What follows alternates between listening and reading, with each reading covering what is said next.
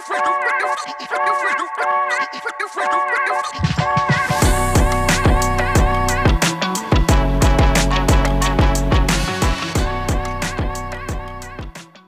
who are listening to the Greekonomics podcast. Let's begin the episode of the best podcast in the world. Hey everybody, this is Alkis, and you're listening to the Greekonomics podcast, the show that explores how social, technological, and economic conditions will affect the businesses of the future, with a focus both on the Greek economy and worldwide.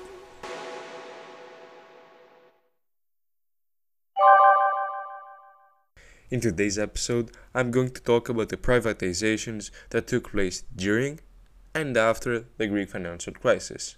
And they were one of the central pillars of Greece's adjustment program. They have been viewed as essential, partly because the public sector in Greece is large and inefficient. More specifically, in 2008, Greece was ranked second among all OECD countries in terms of state control and public ownership of productive assets. Some classic examples are the National Rail Company, Train OSEE, which was among the most inefficient rail companies in the OECD, and its restructuring in 2010 and 2011 cost 1.4 billion euros to taxpayers.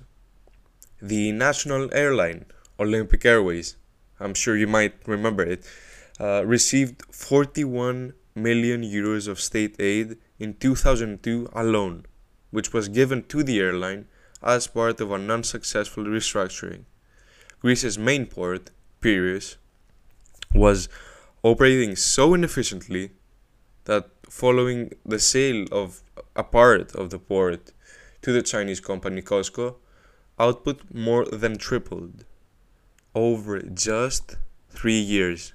We're talking between 2010 to 2012. For comparison, output increased by only 20% in the other Greek ports, which were still state-run during the same period, of course. But privatizing state assets can lead to large efficiency gains through better management and deep politicization, increasing productivity both in the privatized firms and throughout the economy. It can also bring the much needed investment and hence promote economic growth. We know that investment, especially foreign direct investment, is a catalyst in promoting economic growth. Such investment would not be possible from public funds given Greece's financial situation.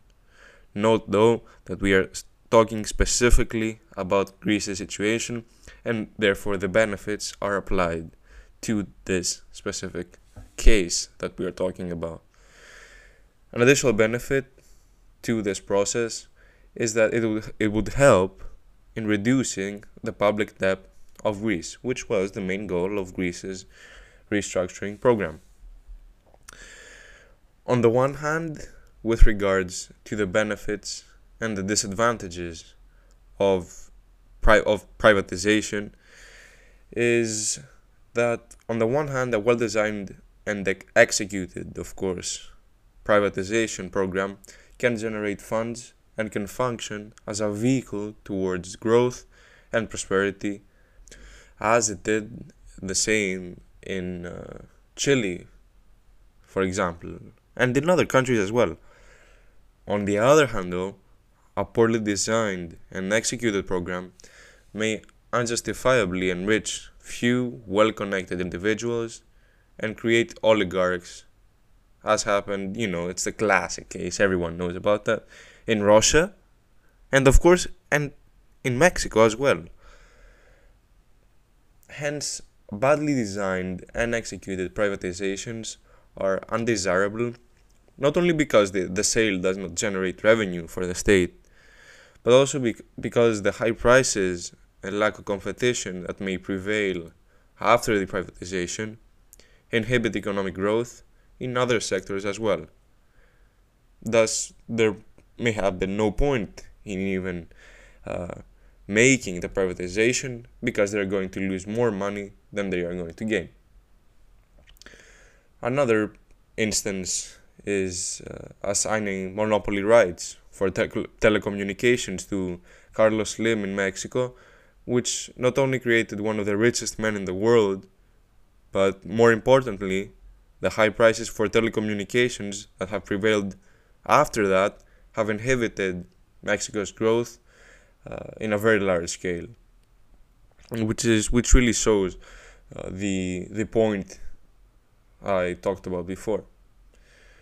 The poorly allocated public assets create these distortions, as I talked about, through other channels as well, because the few connected corruption, see, this is the key term here, the few connected business people, is what I was saying, they benefit. The status quo is strengthened. What are their interests? Well, most of them would usually block the adoption and the implementation of beneficial reforms and perpetuate a vicious cycle of excessive market power, of rent extraction, and of course increasing inequality and slow growth. Moving back to Greece's case, the initial target of Greece's privatization program was to sell 50 billion euros of assets between 2011 and 2015. As was the case in many of these programs, the targets were not met.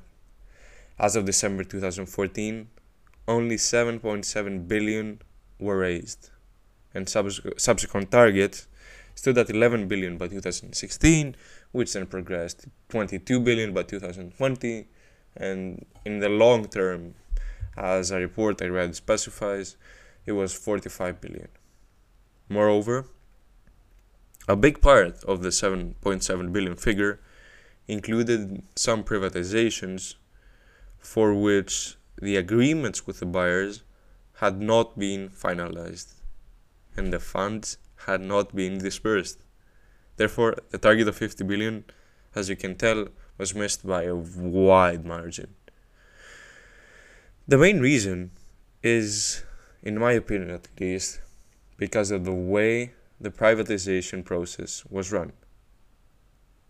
And there were indeed deeper and more systemic causes which of course prohibited this process from being effective and generating the positive effects that may come from privatization. Greece experienced a massive decline in investment during the crisis. More specifically, investment ranged between 20 and 25% historically. I'm talking about of GDP, of course, from 2000 to 2009. But then it fell to 11% as I'm looking at it in 2013 and 2014. FDI during foreign direct investment, by the way, in Greece during 2000 to 2008 was only about 1% of GDP, which is well below the OECD average, and it declined further to 0.66% of GDP in 2009 to 2013. The corresponding figure for Portugal, again to put that into perspective with countries who faced a similar situation, is 2.5%, for Spain 2.1%, and for Germany 1.1%. Given Greece's chronic difficulty to attract FDI, this has been an issue that we have had in Greece since forever, and the decline of even domestic investment during the crisis, it is not surprising that Greece's privatization program yielded weak results. Let's now move more towards what happened during the crisis. As I mentioned before, it was one of the main tasks of the adjustment program. Greece was asked to form an independent privatization agency to run the large-scale privatization program professionally, efficiently, and most importantly, without political intervention. To accomplish this, the Greek government formed the Hellenic Republic Asset Development Fund. In short, it was referred to as the HRADF. As of December 2014, after it had been established, the portfolio of this agency was included 10 corporate assets, 22 infrastructure assets, and 1,000 real estate properties. I'm looking now at the December 2014 progress report published by the HRADF. The total value of the transaction that this agency performed since its inception was 7.7 billion euros, out of which 3.1 billion had been received.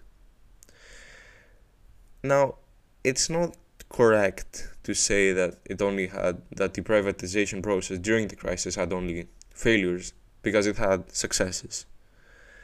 On the negative side, as I mentioned, revenues were well below the target, and perhaps some of the assets could have attracted more revenues, more bidders actually, and higher prices.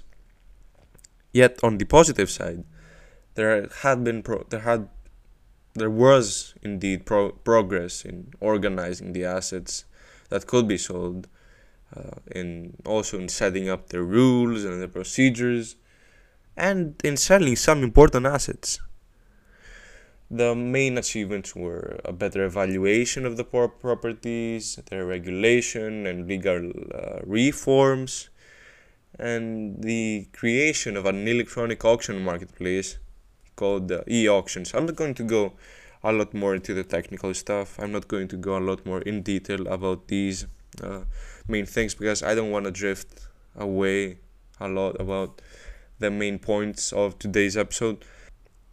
So, yeah, as this series is mostly educational, I would like to provide some background on privatizations through a general framework to evaluate the costs and the benefits of privatizations, where what I mainly looked at was academic research, both empirical and theoretical.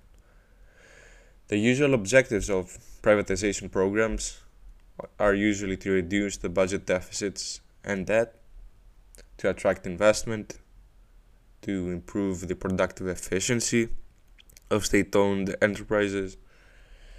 Another thing could be to develop capital markets, and even to introduce competition into the monopolistic sectors of the economy. To achieve its goal, I'm going to summarize a bit what needs to be done, very generally, without going much into detail. To achieve the first goal, which was to reduce the budget deficits and debt, it needs to sell the assets at high prices to achieve the revenue goal. The state must additionally refrain from subsidizing firms after the privatization has been done, either directly or indirectly. What I mean indirectly could be by assigning government contracts without a competition process. Another thing is to attract investment and to improve productivity. So assets must be allocated to those who can maximize their value, the efficiency goal. And here is where corruption comes in, which is a topic that's very, very important. Yet I'm going to discuss it in a future episode, but I'm certainly going to talk about this thing, as I believe that it is a crucial factor and area that needs to be analyzed, which had a huge role during the Greek financial crisis, both causing it and after. It is also easier to see the benefits or the disadvantages in many cases of past privatizations through some case studies. One of them, which I found, is a Gassner, Popov, and Poshak research published in 2009, which analyzes the impact of privatization on the performance of water and electric utilities using a dataset of more than 1,200 utilities in 71 developing and transition economies. What they find is that privatizations increased labor productivity and operational efficiency, with the privatized companies outperforming a set of comparable companies that remained state-owned and operated. What they found is, with regards to performance gains, in comparing average annual values pre and post privatization, what they found was that there was a 12% increase in residential connections for water utilities. There was a 54% increase in residential connections per worker for water utilities and a 29% increase for electricity distribution companies. There were also other percentages which I'm not going to talk a lot more about because I know that it can be confusing, but there were other benefits too, like a 19% increase in residential coverage for sanitation services. With regards to staff reductions, on average employment fell by 24% in electricity and by 22% in water. There are no clear investment gains though. For company sales, investment per worker increased. For company leases and concessions, which means that which I'm referring to, the long-term lease contracts under which the acquirer is expected to carry out investments, there is no conclusive evidence that investment increased. The authors note on this research paper that this lack of investment raises concerns about the long-term sustainability of the operational improvements achieved. And also there are no systematic changes in prices. Except for electricity concessions, the study finds no evidence of a systematic change in residential prices. The result might also explain the lack of a public or private investment. In general, what I'm trying to say from this example is that it indicates that privatizations of utilities have unambiguous positive effects on output and quality. Employment in the privatized firms decreases, and this causes even larger increases in productivity per worker. The effect on investment is ambiguous, as demonstrated by the previous example I talked about. Prices may increase when firms are prepared for privatization, possibly because governments seek to align prices with costs, but again, there is no systematic price change otherwise. And the way I want to end today's episode is through a discussion of the lessons from past privatizations and the ingredients of successes and failures in some cases, in order to see how this thing could go or went for Greece through a general list of the elements of successful ones, because the point of studying these past cases and the Greek financial crisis and analyzing each area is to actually try and learn from each and every one of them what went wrong and what we can improve, or what went well and we should continue doing so. First things first, transparency is a key element. There should be nothing private about privatizations. Secondly, accountability and depoliticization is indeed essential, with government authorities being in charge of running the privatization process. They ought to be accountable.